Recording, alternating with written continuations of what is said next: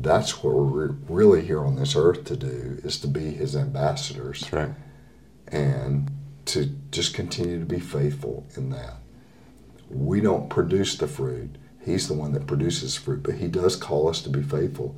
And there's this mystery of his providence and our effort, and he does call us to be wise in that. Yeah, So, and it's something it's a tension that I continue to wrestle with, and I'm trying to I do figure too. that I do out, too. right? Well, But to be aware that that tension exists, and we need to lean into it.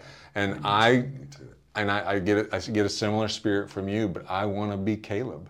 Yes. I want to be 80 years old saying, "Give me the hill country." Yes. Yes. And the only way that I'm going to be able to do that is if now in my late 50s, and I wish I would have, I don't live with regrets, so I'm accepting everything that has happened before. But as the scales fall off of my eyes and I start to become more aware of my need to be ready for the coming years,